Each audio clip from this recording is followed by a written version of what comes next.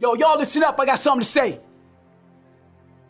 I'ma speak the truth to you, but some of y'all, you took a shortcut, a convenience this summer. You was like, coach ain't here, the season's weeks away, I got time. Are you kidding me? As a college athlete, you got 4, maybe 5 years to be great or be forgotten. So while you home taking it easy, somebody else is out there in the heat just about killing itself to make their name great. But you got time. Insane.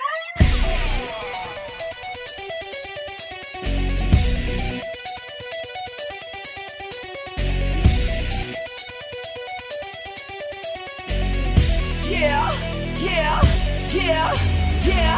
My heart is purple and gold. I'm a pirate down to my soul, and I don't back down, not at all. Find out when the cannons explode. From the sidelines down to the post, put it down like not even close. All out to the last whistle blow. From the flag with the soul and crossbones. Everybody stand up, get your hands up. Let a team know that we got they back. This is our house, this is our town, our time. Breaker 19, copy that. Yo, what's good, y'all? Thank y'all for joining us here at the Athletes Table Podcast. I'm your host, Dylan Kraft. Alongside me is the Lebanese Stallion. What's good, bro? How's everything hopping today? It's going good, man. It's a good day. You know, God's above us. And it's sunny out. So it's very sunny out. No rain. It's just hot as hell. Oh. That's anywhere down in the South anymore. Hey, that's everywhere in the United States right now. That too. Especially look at Arizona. Tires are melting on the sidewalk. They are. You know, they're like gum stuck on the road. Yeah, so it's horrible. Can't beat that anymore. Yeah, but you're safe. But yeah, we got a couple more announcements before we get into our show today. Thank y'all for following us on our social media pages, Instagram, Twitter, Facebook. Y'all doing a great job giving us feedback. It's really helping us out to know kind of where we want to steer our next episodes. And it's great to hear back from y'all. Next thing, make sure y'all check our website. Hit that link for the charity event that we're doing with the Children's Maynard's Hospital with the Children's Miracle Network. Y'all doing a good job with donations, but let's keep on getting those numbers up, baby. We need to get $1,000 going into November 3rd, and then you can come meet us up at the Extra Life event in Greenville. Yep. If you got any questions as to how to donate, where to come meet us at, the whole shebang, make sure y'all shoot us an email at theathletestable001@gmail.com. Or hit us up on the DMs. On the DM, yeah, you can DM us. Slide our DMs, we're good. We're good for that. Dylan's been missing some of that for a little while, so. Yeah, a little bit. Yeah. Whoa. But yeah, we'll hit y'all back up, man. As for that, we can send it over to Lebanese Town. The point of this podcast, like you know, and what we're trying to get out to people, is everyone's journey is different. Winners and try to script them to take away that they're just good.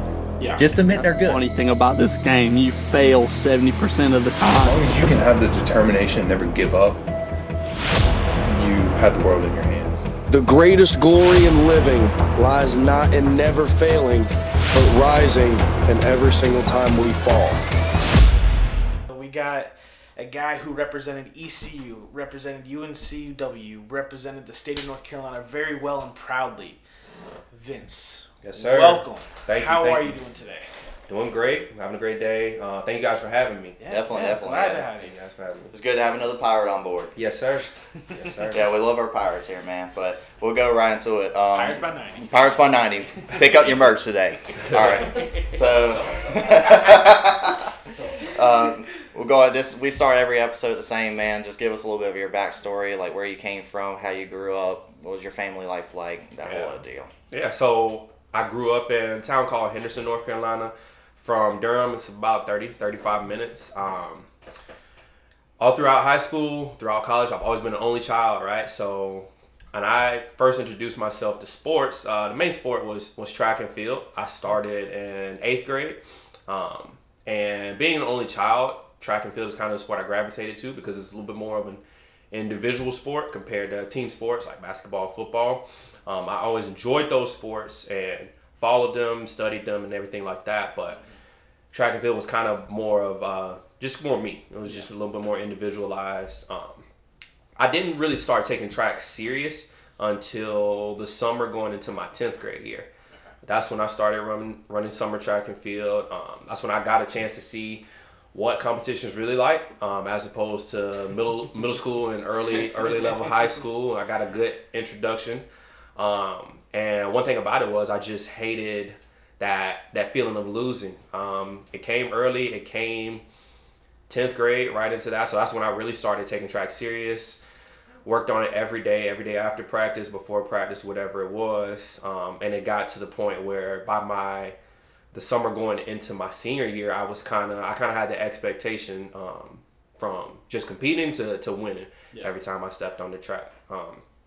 Outside of that, a little bit more about my home life. My parents, both entrepreneurs. I grew up, I watched both of my parents, specifically my dad, which I'm named after, watched my dad work. He had a lot of businesses himself, diligently, consistently. I watched my mom support him, also handling her own businesses.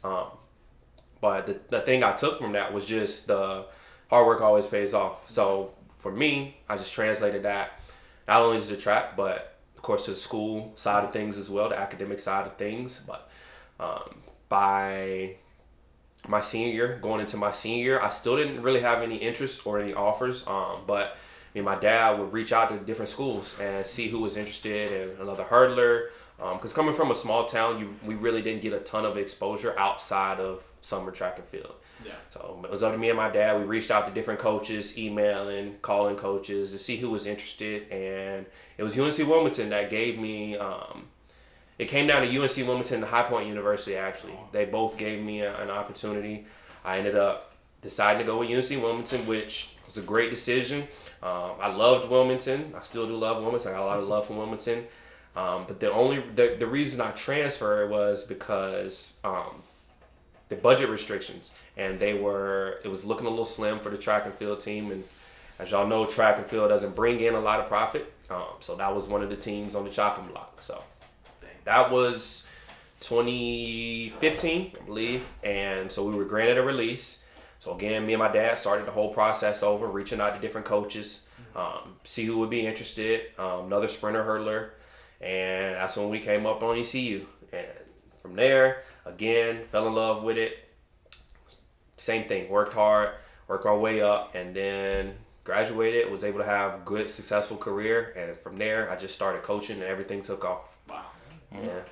So one thing that you were talking about was your senior year, you didn't really have any offers. Mm-hmm. Now, with recruiting, a lot of times coaches will help reach out to schools and stuff to connections they have. Was that in your case? Did you have any of that with your coaches from high school? Not from high school. I had a little bit of help from my coaches in the summer track. Okay. They were a little bit more into track and field. Okay. With high school, not as much. It was kind of just more so on me and my dad. But with that kind of taught me a little bit more self-motivation because we didn't have a lot of track and field, just wasn't that big at the time in the area.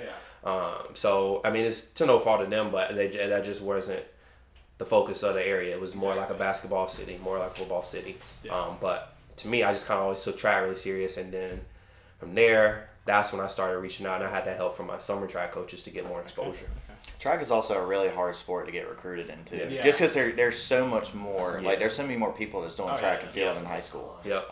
You have a ton of talent, and most of those guys, majority of the talent that's in track and field here, they're either football freaks or they're playing basketball outside, and that's like their secondary supplement thing to it. To stay in shape for the following season. Exactly. Yep. So it's kind of difficult to get actually recruited for track because I knew a lot of guys that we had at ECU, they weren't getting highly recruited either. Right. So they kind of just fell in ECU. And of course, ECU is the way that they are. We're walk-off country. Like we get so many walk-ons. So, another question that I had with the track team at UNCW getting kind of depleted and everything because of funding, do you think that's a lack of not having like a football team down there, or is it more just because the whole school in general wasn't getting more funding, or what do you think kind of contributed to that? I think it's a combination of the two. I think, correct me or apologize if I misquote this, but I think they're in a position where they're probably not going to get a football team. And which is, I understand it, but at the same time, football with pretty much any school, outside of like your Dukes and schools like that, football is pretty much going to be the primary sport, and it's definitely going to be the sport that's bringing in the most money. Yeah. So when you take that away, then that is going to be a feeder to the rest of the sports programs. I do think they would be in a better position financially if they had a football team, but on the same token, I understand administration not wanting football to be a part of that. Exactly, program. yeah. Because, I mean, they're both schools that you're getting recruited by, High Point and UNCW, Yep. both don't have football teams. Correct. Right? So, Right. but one's private school, One's one is private, public. yep. So the funding is always going to be Yep. there for one, not And for high, the other. high point track, they I heard it's very pretty strong good. They're emphasis very there. strong. Yeah. Yeah. So have you ever heard the reason why? Well, one of the quoted reasons why UNCW doesn't have a track football program. I don't know. There's multiple stories. I've heard a story. What's the story you've heard? I've heard, I don't know if it was a president, a chancellor, or what it was, but I guess was at a game and saw a bad injury, and You're on the right track. He said he wouldn't want that at his school. Yeah. As long as he was the president, and that was, I don't know if he's still the president or not there, president or chancellor, but I don't know if he's still there or not. But that's the story I heard as to he wasn't going to have that at a school that he was. So growing up in Wilmington, we always ask that question: why we don't Yeah. have a football team? Because it would be perfect. Yeah. Wilmington would be perfect for having a Yeah. football program. It's just like Coastal. Have Yeah, one. exactly. it's the same thing. But we were always told growing up, and this, I'm not saying this is true or not, Yeah. but it was always the original founder of UNCW, because UNCW was created in like the 50s, 40s and 50s. It was ECU became a co-ed school. Right. So that's when the College of Wilmington was formed, and the founder, his son was playing football. He was a little bit younger. He ended up dying in an injury. That's what it was. And it was something along. So. Yeah. Your skull's a good helmet. Well, like that's the original story we were always told Yeah. why UNC Wilmington doesn't have a football program. Yeah, that's what I thought it was something with somebody dying, but I didn't want to say that and then I made a case. But I did. Injury it counts. was- Injury yeah, counts. it was The something. thing on the right is, track. they wouldn't even have to pay to build a stadium because they've got Legion Stadium in Wilmington that the Yeah. city owns. Yeah. And they already have the Wilmington Tigers that play there. They have New Hanover High School that plays there. They use it for all different things. Yeah. So like UNCW will be able to use that stadium. And they got a lot of high school talent around there too. There's a lot of high Oh, it's school ridiculous. talent. Yeah. A lot of them end up in Greenville, end Yeah. up in Coastal, Charlotte area, yeah. coastal area, Raleigh area. You know, they all. There was a lot from those New Hanover programs, right? Whenever I was coming in and right before, because like Trayvon Brown played there, Jason Murphy, What's his name at ECU was there too. He was number 88, I think. That's Trayvon. Oh, that was Trayvon. Yeah. Trayvon he was dirty, dude. He was on that state championship basketball team too. Oh, really? I used to play pickup. That was the year that they beat Kennedy Meeks. Oh yeah, that's right. They drug him to the dirt, man. Unfortunately, I remember watching that game, and they drug him around. Oh, yeah. But that team was good too. Yeah. Well, he was also 70 pounds heavier than when he was in college, so. Yeah. But they we had a lot of talent that came out of Wilmington those couple of years, in football and baseball side. So when you were transferring, in the middle of the whole portal transfer and stuff, what kind of led you towards the Greenville ECU area? What was the selling point for you? I know the selling point for him, and it was about the girls. What was your selling point? Because not everybody's about doing that. I wouldn't say that was all about the girls. I would say it was a combination of things. I knew they had a good athletic program, not just track and field, but I knew like between football and basketball and other sports like that, like they were all right as far as athletics. I knew they had my major, which was health fitness. Okay. And That's a couple a of big other key schools, right there. a couple of other schools I looked at did not have that major. Another big selling point was the coach, Coach Cheek. When I reached out, he was one of the ones that was most eager to give me a chance, most eager to talk to me. And I just appreciated how well he responded. And he was straight up and he was honest about everything. And he told me, we won't be able to give you scholarship your first year. We already have our allotment, but I'll give you an opportunity. And if you do well, you'll be able to earn a scholarship, which that's really all I needed. Yeah. And that's what happened. So really just the honesty, the transparency. I saw the hurdle program they had. I knew he was a really strong hurdle coach, which is what I was looking for. And the rest of it kind of took off from there. Interesting. Well, you know, Coach Cheek wrote our intro song for our podcast. Not surprising. Yeah. Yeah, I'm trying to get him to come on the show. Yeah, we got to find some time to get him on. But what was that first real conversation like whenever you sat down with him? The first real conversation. I would say it was the first time I was in his office and he gave me a tour of everything. He broke down, and it was just how detailed he was. It was This is what we look for. This is how our Monday workouts go. This is how our Tuesday workouts go. This is how our Wednesday workouts go. And he just broke down everything to a point where you know exactly what you're walking yourself into when you come to school here. So, you know, you use that information to make the best decision. I'm not telling you which way to go. I'm not telling you what to do and everything. But, you know, this is the program we have. I'm confident this is why it'll work. This is some of the talent we've produced. And then just looking at some of their previous success, whether it was looking up their times, looking up the stats on the athletes, looking at the walls, you know, just kind of seeing the success of the athletes, I trusted it. And I trusted, if you've ever talked to Cheek, you know how passionate he is about what he does. You know how consistent he is every day. So that's kind of something I knew I wouldn't have to worry about if I came to school there. Like I knew I would have a coach that was really going to have my back and was going to do everything on his side to put me in the best position. So that was really a big selling point. As far as the academics, the program was one of the better programs in the state. I did want to stay in state. The only out-of-state school I looked at was Coastal, but I did want to stay in state. And Coastal's not too terribly far. No, it's not too Beach, far. South Carolina. It's and not you know, we used to far. see them a lot when we were at Wilmington, so I kind of did like that school as well. But I mean, as far as the facilities, as far as the academic program with the health, fitness, and everything, that's kind of also the direction I was looking in. So it gave me everything I needed. I feel like East Carolina's coaching staff is a big reason why they get a lot of the people that come there. Absolutely. Because like between Coach Cheek, Coach Price was amazing. Coach like, Price is amazing. And the funny thing is they have two totally different coaching styles. No, completely. Coach Cheek is very extremely analytical. Yeah. Like he looks to the exact second on everything that he does. Coach Price, he's straight feel.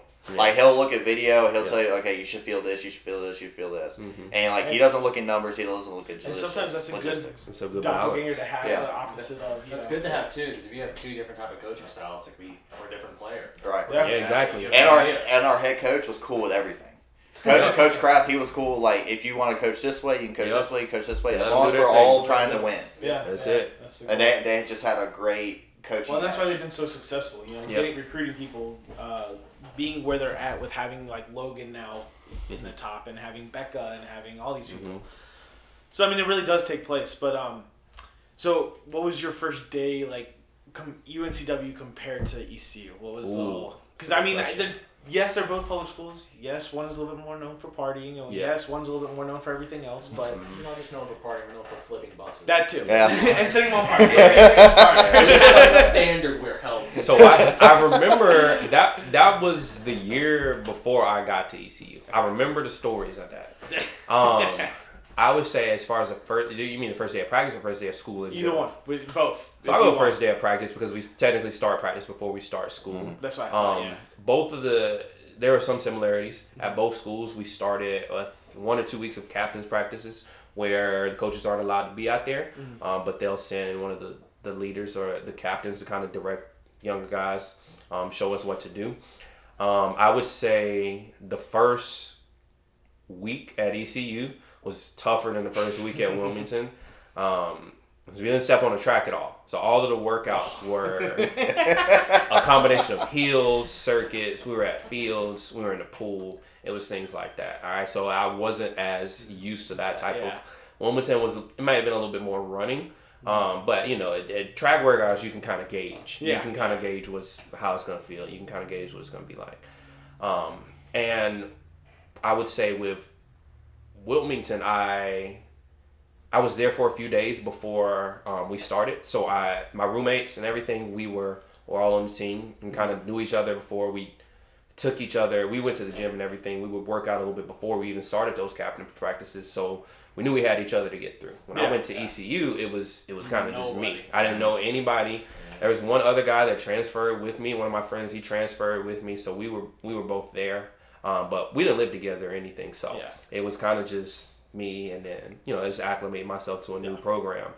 And once we got through that first week, first couple of weeks, I kind of got used to it. I got into better shape to where I was prepared to handle those workouts. But I'll say that they both had their share of workouts where you really question it. But I would say on the tougher end, like a really tough ECU workout was kind of a little bit worse than UNC Wilmington. Especially those workouts before the season Oh starts. yeah, Because that's where you find out where your limits are at. And that's where you find out. Like, all right, guys, we're not gonna stop. We're not gonna stop running or doing Yeah. something until you either break down or you quit on me. Sounds Right. good. All right, let's go. Because, you know, I don't. That's a lot of it. What it was. Yeah. Especially like in 2015 when we had Adam Mans and we Yep. like those guys. They killed me. I came in at $170 and I left at like 215. Yeah. They put some sauce on you real Yeah. quick. Especially with the trainers that we had. Yep. Big question is, was Stefano there during 2015? Yeah. 800 runner. Yeah. He was there. He was there. Okay. Yeah, I remember Stefano. Yeah, me and him used to hang out a lot. So that's why I was Stefano, curious. really good. He was good. I mean, Now he he went represents back Italy. home and competed for his country. I was gonna say so- now he represents Italy, right? Yeah. That's where he's from. Traitor. Not surprising at all. Yeah.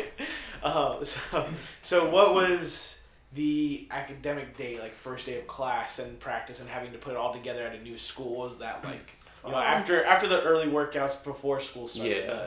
now you're back and school started and Yeah. workouts have started again together. So what was that kind of like? So I don't remember exactly when we started morning practices. Okay. I think it's been a little while, but I think that might have just been my senior year, as opposed to my junior year.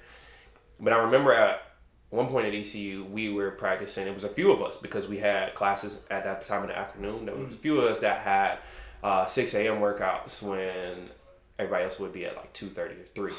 All right, so those days. At least really you weren't in made the me- heat that day. Yeah, at least I want to say that was like when it was cold. Oh, jeez. Yeah, Never mind. so it was. Yeah, it was rough. It was rough. So that's the time where I probably had to consider the most of this. What I really want to do, but not looking on Especially this. at 6 a.m. in the morning in the 6 cold. a.m. Let's go do something. You do a 40-minute warm up and you feel the same. You feel the exact same. So your hands are down the pants trying to keep man, them warm. it's Not having those nuts go up for hibernation. That was like my welcome to ECU, like welcome to like track and field. Yeah. Like that was that feeling I got there. With Wilmington, you know, it's a little bit different structure because I was a freshman, and so the classes, while college, They kind of were able to. yeah, while the college scene is new, like the classes aren't, just not as demanding as they are in your junior year. So it's a little bit easier to navigate through those. And again, like I'm coming in with 4 guys that I know, so we have to kind of work with each other, like help each other with work and things like that. Whereas when I first got to ECU, I was in an off-campus apartment and I was living with 3 randoms. Oh. So you know, it was like What apartment complex were you at? the Bellamy. Oh yeah. We were at the landing. That's Yeah, I was right. at Bellamy. Okay. That's some fun nights at the Bellamy. Yeah, Bellamy's I'm not gonna great. lie. But do you remember that? Yeah. Have fun. People used to say how far the Bellamy was, Yeah, which exactly. I mean it was a little far, but I mean I love Bellamy. It was like an extra mile past. Yeah, us, it was so like a wasn't mile. too bad. Yeah. Now it's We're like our own world. Yeah, It's yeah. like our own Now it's world. become like Section 8 housing down there. And Oh, stuff. really? Yeah, like that and the man. landing, and then the building we were living in. Yeah. I went down there to see him one day, and it was on fire. Typical ECU, baby. So I called him and I was like, "Oh, thank God we're not here anymore." Yeah, for sure. Yeah, I mean, they both take a little time to get used to, but Yeah. I mean, by the time I got to ECU, I was a little bit more used to college. Yeah, You know what I'm saying? yeah. So I was able to. That was kind of balance like my the schedule. more of like understanding, because right. usually we have people on here, they don't really talk about the transfer. They talk about they were freshmen and stayed at the same school. Yeah. So transfer wise, not everybody knows what they go through to get over there. You guys, it's like starting all over. Yeah. I mean, I didn't. New friends, new. I didn't know everything. anybody on the team, so it was all new. And then he met Dylan. I met Dylan. Yeah. The pelvic buster. What I would say, ECU has a lot more people that were from a different state. Yeah. They recruited a lot A lot of of Virginia. them, Recruited a lot South of Carolina. So I really didn't. With Wilmington, I knew some of the kids from high school. But ECU is like everybody's pretty much completely new. Yeah. Wilmington was always a school, like, if you're from North Carolina, you're either going to go there or you're going to go to Chapel Hill. Yeah. From East, if you go to ECU, majority of the people are not from there. No. That's how it's always been, though. Yeah. And it's all the people that are from Wake County who couldn't get into Carolina or State. Yeah, that's so true, too. That's the other part of it. Because they only take so many people from this county. Henderson, they probably give a better shot at. Yeah. But that's just because they're just outside that county. Exactly. Line, so. To transfer on that, because I know you talked a little bit about the school and everything else, I'm curious on my end. Why did you choose exercise science or exercise your degree? So it was at Wilmington was called exercise science. At ECU was called health fitness specialist, but essentially it's the same major. So going into college, I knew that's what I kind of was interested in. I was kind of interested in the scientific side of training, what we do, what it takes to get athletes what it takes to get athletes in better shape. But then what really attracted to me was the strength and conditioning program at both schools. So I was curious. I was always asking, like, why do we do this? Mm-hmm. What does this lead to? How do I help athletes in the future get better? How do I help myself get better? Yeah. Because growing up, coming through track in high school and stuff, it was just kind of me. Yeah. Right. So I had to do that research on my own and stuff, which I was able to do, but I knew I wasn't always doing things the most efficient. Right. It was more just working hard. So as it kind of transitioned to the point where what I was doing on the track was helping me in my classrooms because I could relate the two, and what I was doing in the classrooms could help me on the track and vice versa. So that's what kind of drew me to it. I wanted to be a college strength conditioning coach. And it got to the point where I still leaned into that a little more, but I wanted more so to, as opposed to being a college strength conditioning coach, to do that on my own.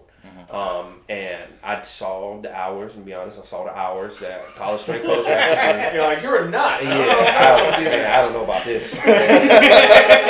The hours and, just the job fluidity. You're always on the go, moving somewhere different and everything. You're kind of tied to the football program, so if they have success or if they don't have success, you may be looking for a new job because so that's the side of it. I wasn't as much of a fan, but I was always interested in like what it took to make athletes and people stronger, better shape, more conditioned. And that's kind of where your whole business kind of came through. Second Gear Fitness, correct? Yes, sir. Okay. So it was a lot of that. Also, it was still like the competition side of it. Like it's like I never got away from competition. I never got away from competing because even when I transitioned from athlete to coach, the goal is still the same.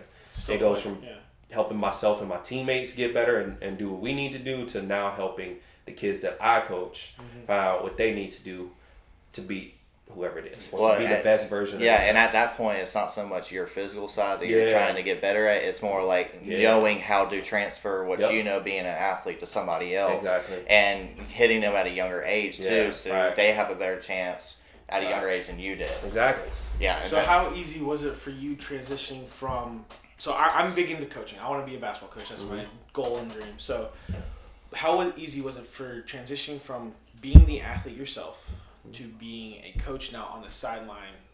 Because yes, you're still young enough to where you can still compete if you wanted to overseas or wherever. How easy of a transition was that for you? I would say I honestly enjoy coaching more. So it's a pretty easy transition. I was put into some good positions when I graduated. So part of our major, we had to do an internship. I had to do 500 hours that summer after technically before we graduated, but after we walked. Before we could get our degree. And I did mine at a facility called the Athletic Lab, which is in Cary, North Carolina. I think it's in Mooresville now. But at that point... that line. They always change that line. Yeah, they change it. But I was able to get some of the best training and learn as much there in those 3-4 months as I did in college.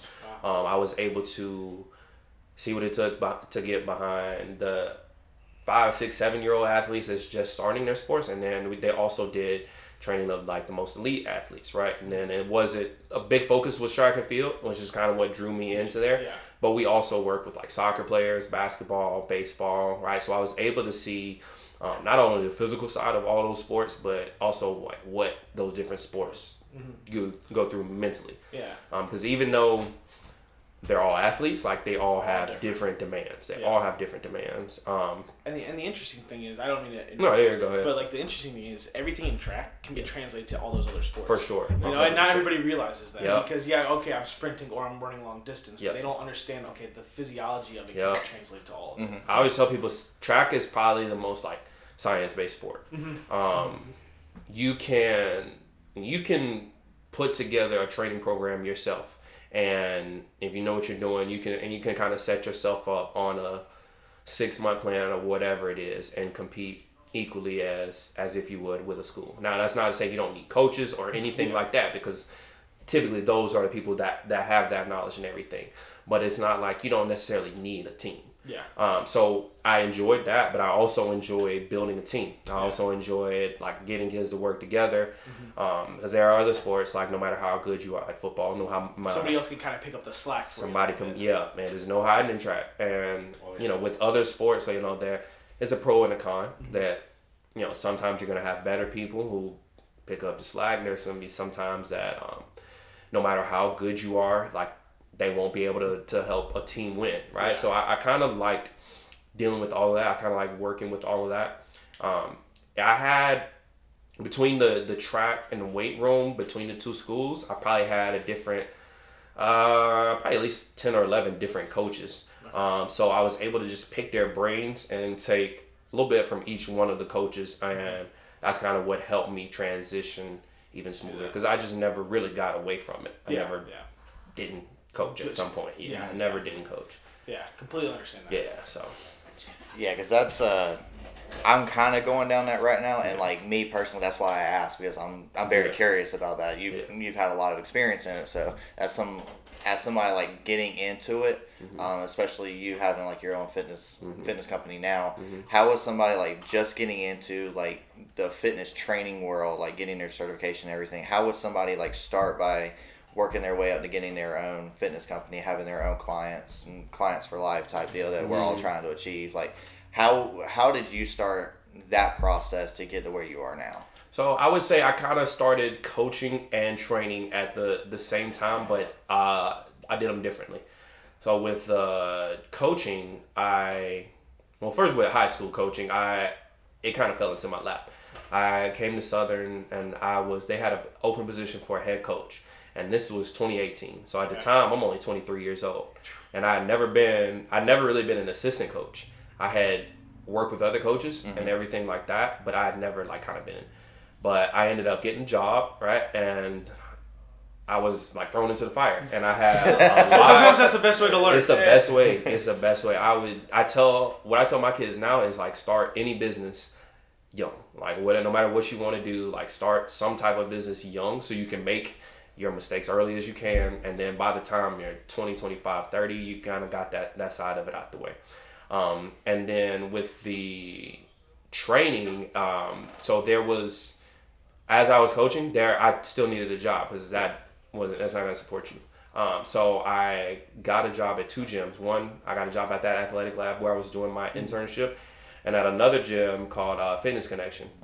And so between the two of them, I was giving clients more so. I got lucky enough to the advantage of working at a gym is you don't typically have to find many clients yourself. I was giving clients, and from there it was just a matter of learning how, and this is the stuff that you probably won't get from the book, but it's learning how to deal more so with people, and deal with any type of old, young, overweight, skinny, like dealing with all different types of people. The general population. dealing with general population, and learning how to work with anyone that probably taught me very quickly as much as I learned in school. So I would think that the best thing you can do is really just see if you can find a gym, and then as you're working with that gym, as you're working with those people and learning how to deal with that, kind of get within the administration of it too. Talk to them and see what it takes to run a business like that. So at the athletic lab, we had a lot of like, I guess you would call them personal development seminars, things like that, where speakers would come in and tell us different things, teach us different things about training. We would go out for professional development. Just over the course of time, you just pick up so many things that you can put in your own toolbox, and then depending on who you want to cater to, you start gravitating towards those clients. But I would say at the beginning specifically, working with that general population will show you like what you need to do to deal with any type of potential situation. Yeah. So where you're at now, like your own, like your personal training that you have outside of like track and everything, do you kind of tailor specifically to track and field, or do you kind of try to widen a little bit more and do a little bit of other sports? So as time has gone on, I've kind of narrowed my training. I still do some general population training, more so clients that have kind of been like grandfathered in, that I've been with for a little while. I don't reach out as much about that. Right now, my training is more sport development, athletic development, whether it's Football, baseball, soccer. Yeah. I like the umbrella of all of it. It's a new challenge for me.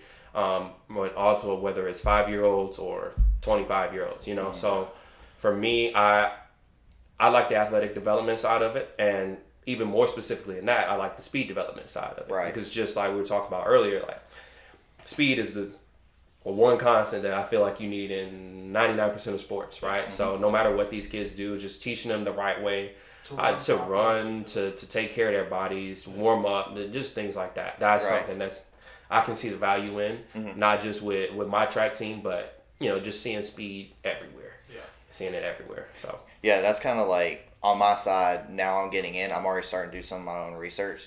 Because a lot of trainers that I've been like researching everything, their main thing is make sure you never stop researching. Yeah, you're always researching. You're always studying because you're always trying to find a student on the game. You're always going to be a student no matter what. It's like doctors, everything else. You're always practicing. So like, I'm already getting to it now with the idea. I'm using my athletic base background. I'm using that for like, okay, well, what can I use for my athletic background to help general population? Because that's where I'm going to be based out of, and trying to get a little bit more in that clinical side and everything. But I'm kind of using like what you're saying about sprinting, but I'm going a step ahead. Well, not a step ahead, but a step to the side, doing sprinting, jumping, agility, stuff like that, and working like a lot of like joint protection movements, per se, like the knees over toes guy, Ben Patrick. I'm listening to a lot of stuff about him.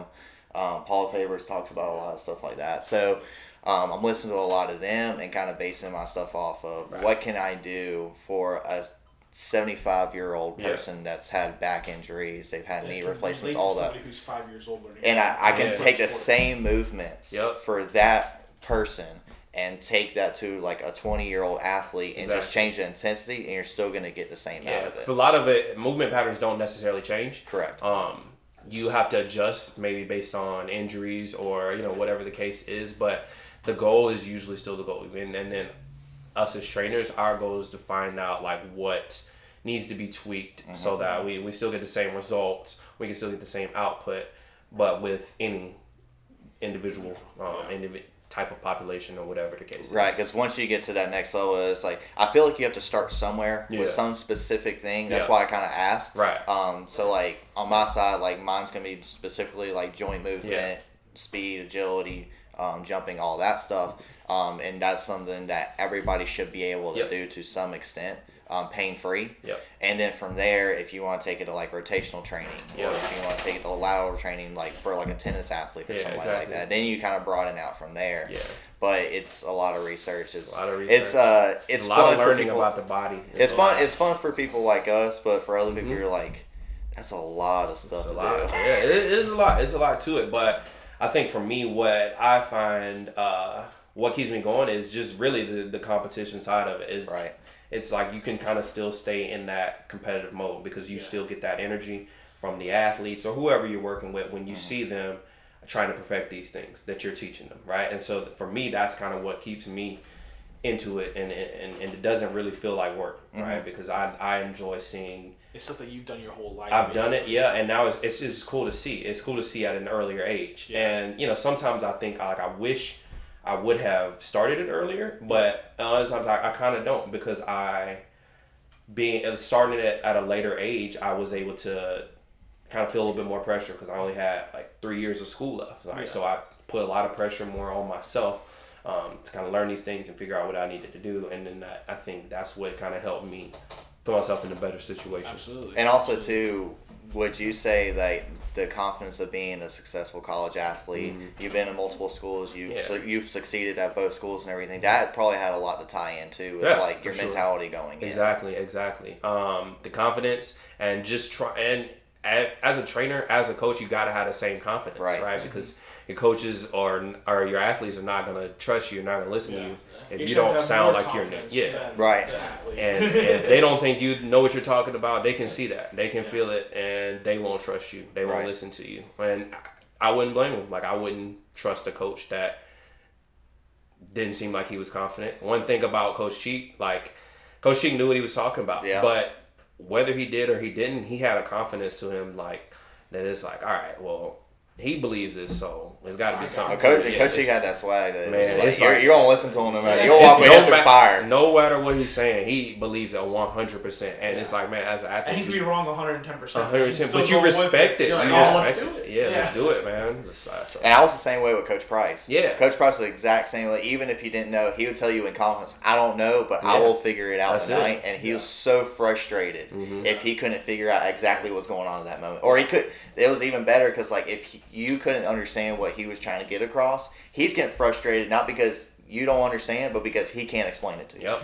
That's a great coach. It is. Oh, yeah. And I didn't deal with Coach Price as much, but I did see the success of his athletes. Right, like the throwers at ECU in my opinion probably had the strongest. Like they're the strongest at within the ECU track and field program. Like the throwers.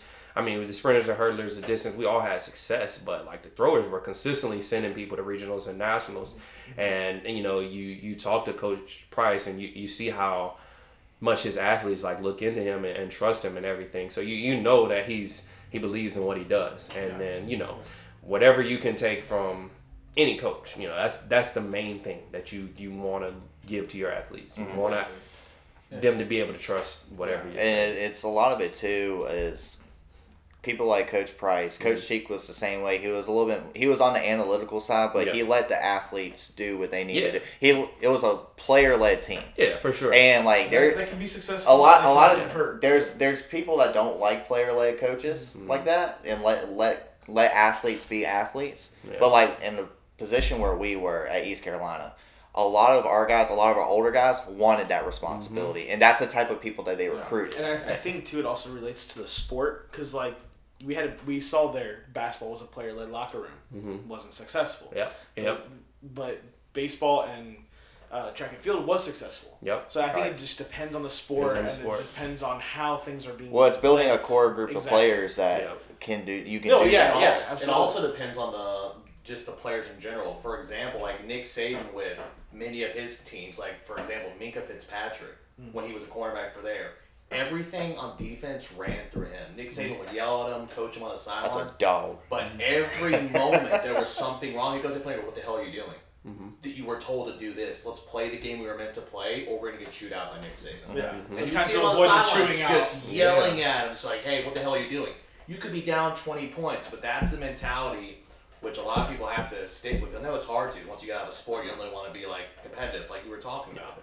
But if you love the sport, you want to play a sport, you love watching the sport, you're going to still have that drive of, I want to be number one. I'm not even helping or playing, but you want to be number one in the sport. It's like Rudy Rudiger from Notre Dame. And I think that's one of the things that like you want that's pretty one of the other things that you want as a coach. Like you want to be able to, for your athletes to kind of look at themselves and see what you don't want to have to address everything. Now, depending on the population you're working with, you know, it's a little easier in college because a lot of you guys want to be there. They got to be. So you got to have the motivation to be there because you're not doing that for just to do it. So I mean, you know, with those athletes, like you want to get to the point where you don't have to say every little thing. You want to get to the point where, to me, like I like it when I'm at a practice or even as an individual training session, when I see something that went wrong and I can see either another athlete address it or I can see that athlete notice that within themselves. And like you can kind of see it even if they don't say anything. You can see that they didn't do something the way they were supposed to or the way they wanted to. And a lot of times like you don't even say anything. You kind of let them build that autonomy because you know at some point you're not going to be there. Whether they're training on their own or you're at a different program, but you want them, and you want them to have that like, all right, I can fix this problem myself without relying on a coach. It takes you back to those couple of weeks that we had before the season where we ran everything. They did that on purpose. The NCAA did that literally on purpose. It's the only thing the NCAA was good for. Yeah, that's the only thing they really did. But it's. I knew you were going like that. So like you kind of look at it from like a coaching aspect, and you got a group of kids where if you're doing one-on-ones, it kind of works this way and you can kind of develop this mindset. But like I kind of look at it sometimes like if you're working with like a football team, for instance, you got different departments. It's just like a business. If you break it down like us as entrepreneurs trying to learn the business side and everything, you break it all down. You have different departments. Those departments are they're the ones that make that department run. Yep. You're just over everything. Yep. So you kind of final say, but you have give them all the leeway. Yep. You kind of want to get the athletes to understand, like, each one of y'all have an individual role, and you do the best that you possibly can in the role. If you are struggling with something, say it. Exactly. Like, talk to your coworkers, then talk to your boss. Yep. That's how that works. And usually you kind of fix things out that way, as long as your players learn. You have the autonomy to be able to do it, and the confidence to be able to tell somebody that you're struggling with something. Right. Because there's nothing wrong with struggling. That's how you learn. Yeah. But it's getting kids to understand that. It's like you have to get them to buy in, whether it's like the woes or the fucking ups in it. You have to get people to buy in. If you don't buy into a sport, why do you want to play? Well, the kids look at it as like, I'm not doing what I'm supposed to do. But they don't see the whole picture. Yeah. And like we did it whenever we were kids. Yeah. We were looking at it as like, okay, I'm struggling right now. Like, I don't need to tell anybody. I just need to try to fix it. And we try to fix it ourselves. We may not have the answers. But us being older now, we understand. We don't have the answers. And it's just like the saying, no struggle, no progress. So That's it's right. like you have to have that struggle to be able to progress yourself, whether it's in life, whether it's in sports, whether it's in your job, whatever. But I'll say, after our interview with Cedric, that we were talking about how they used to be compared to now, kids are such at a higher level at the very beginning. They start earlier. They start earlier, and there's School probably and there's more pressure on them to kind of be better earlier. Which it has its pros and cons. It's going to vary from athlete to athlete. And sport to sport even. Some athletes will deal better with that pressure. Some athletes won't enjoy that pressure.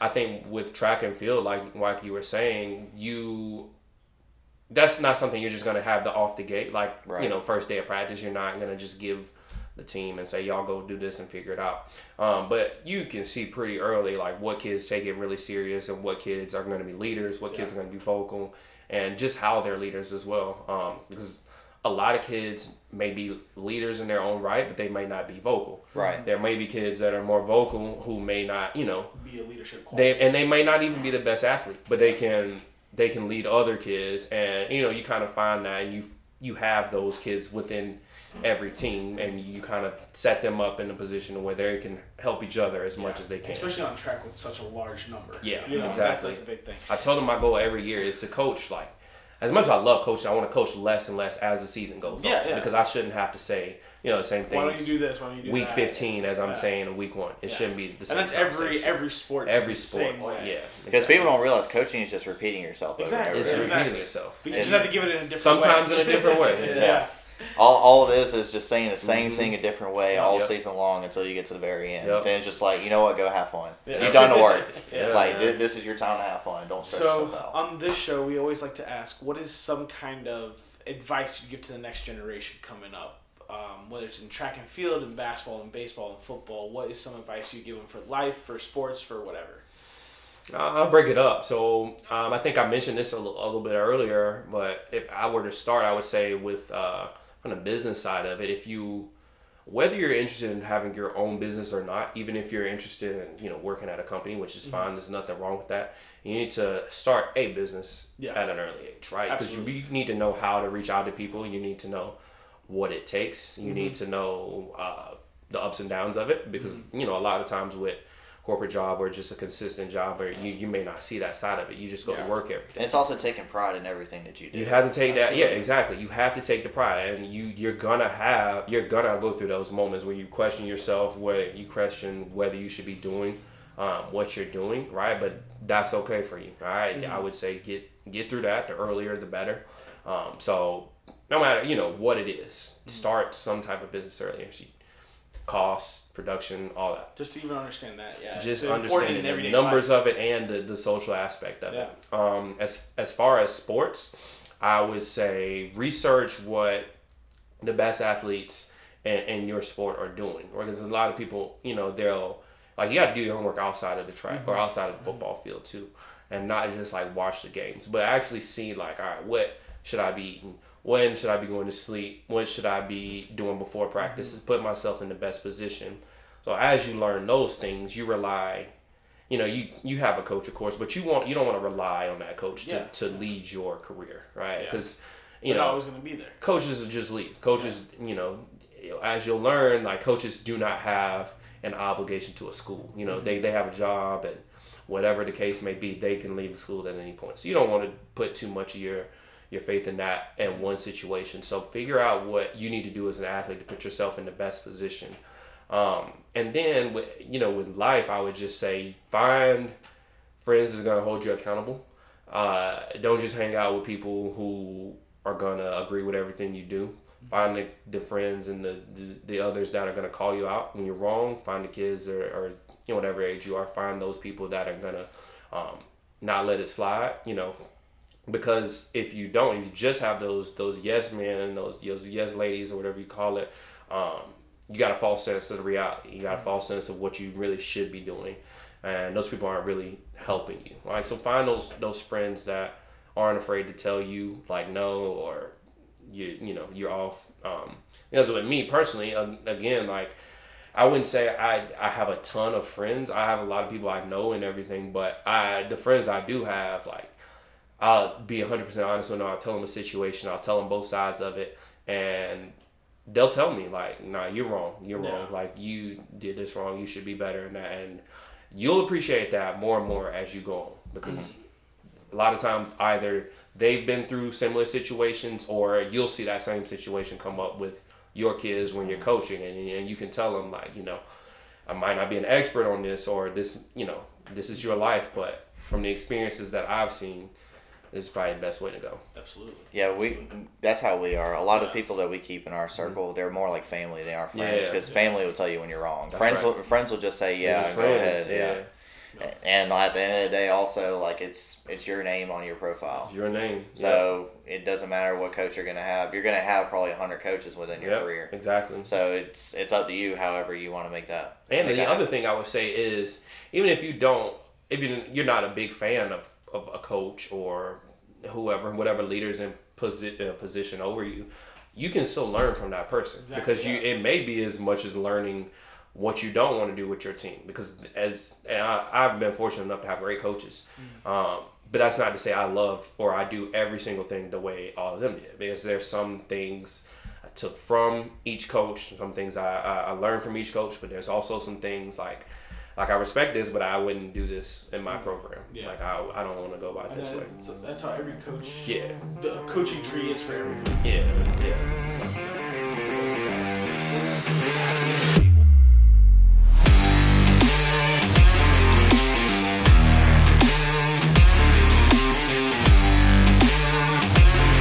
This is a Beyond Sports Media production.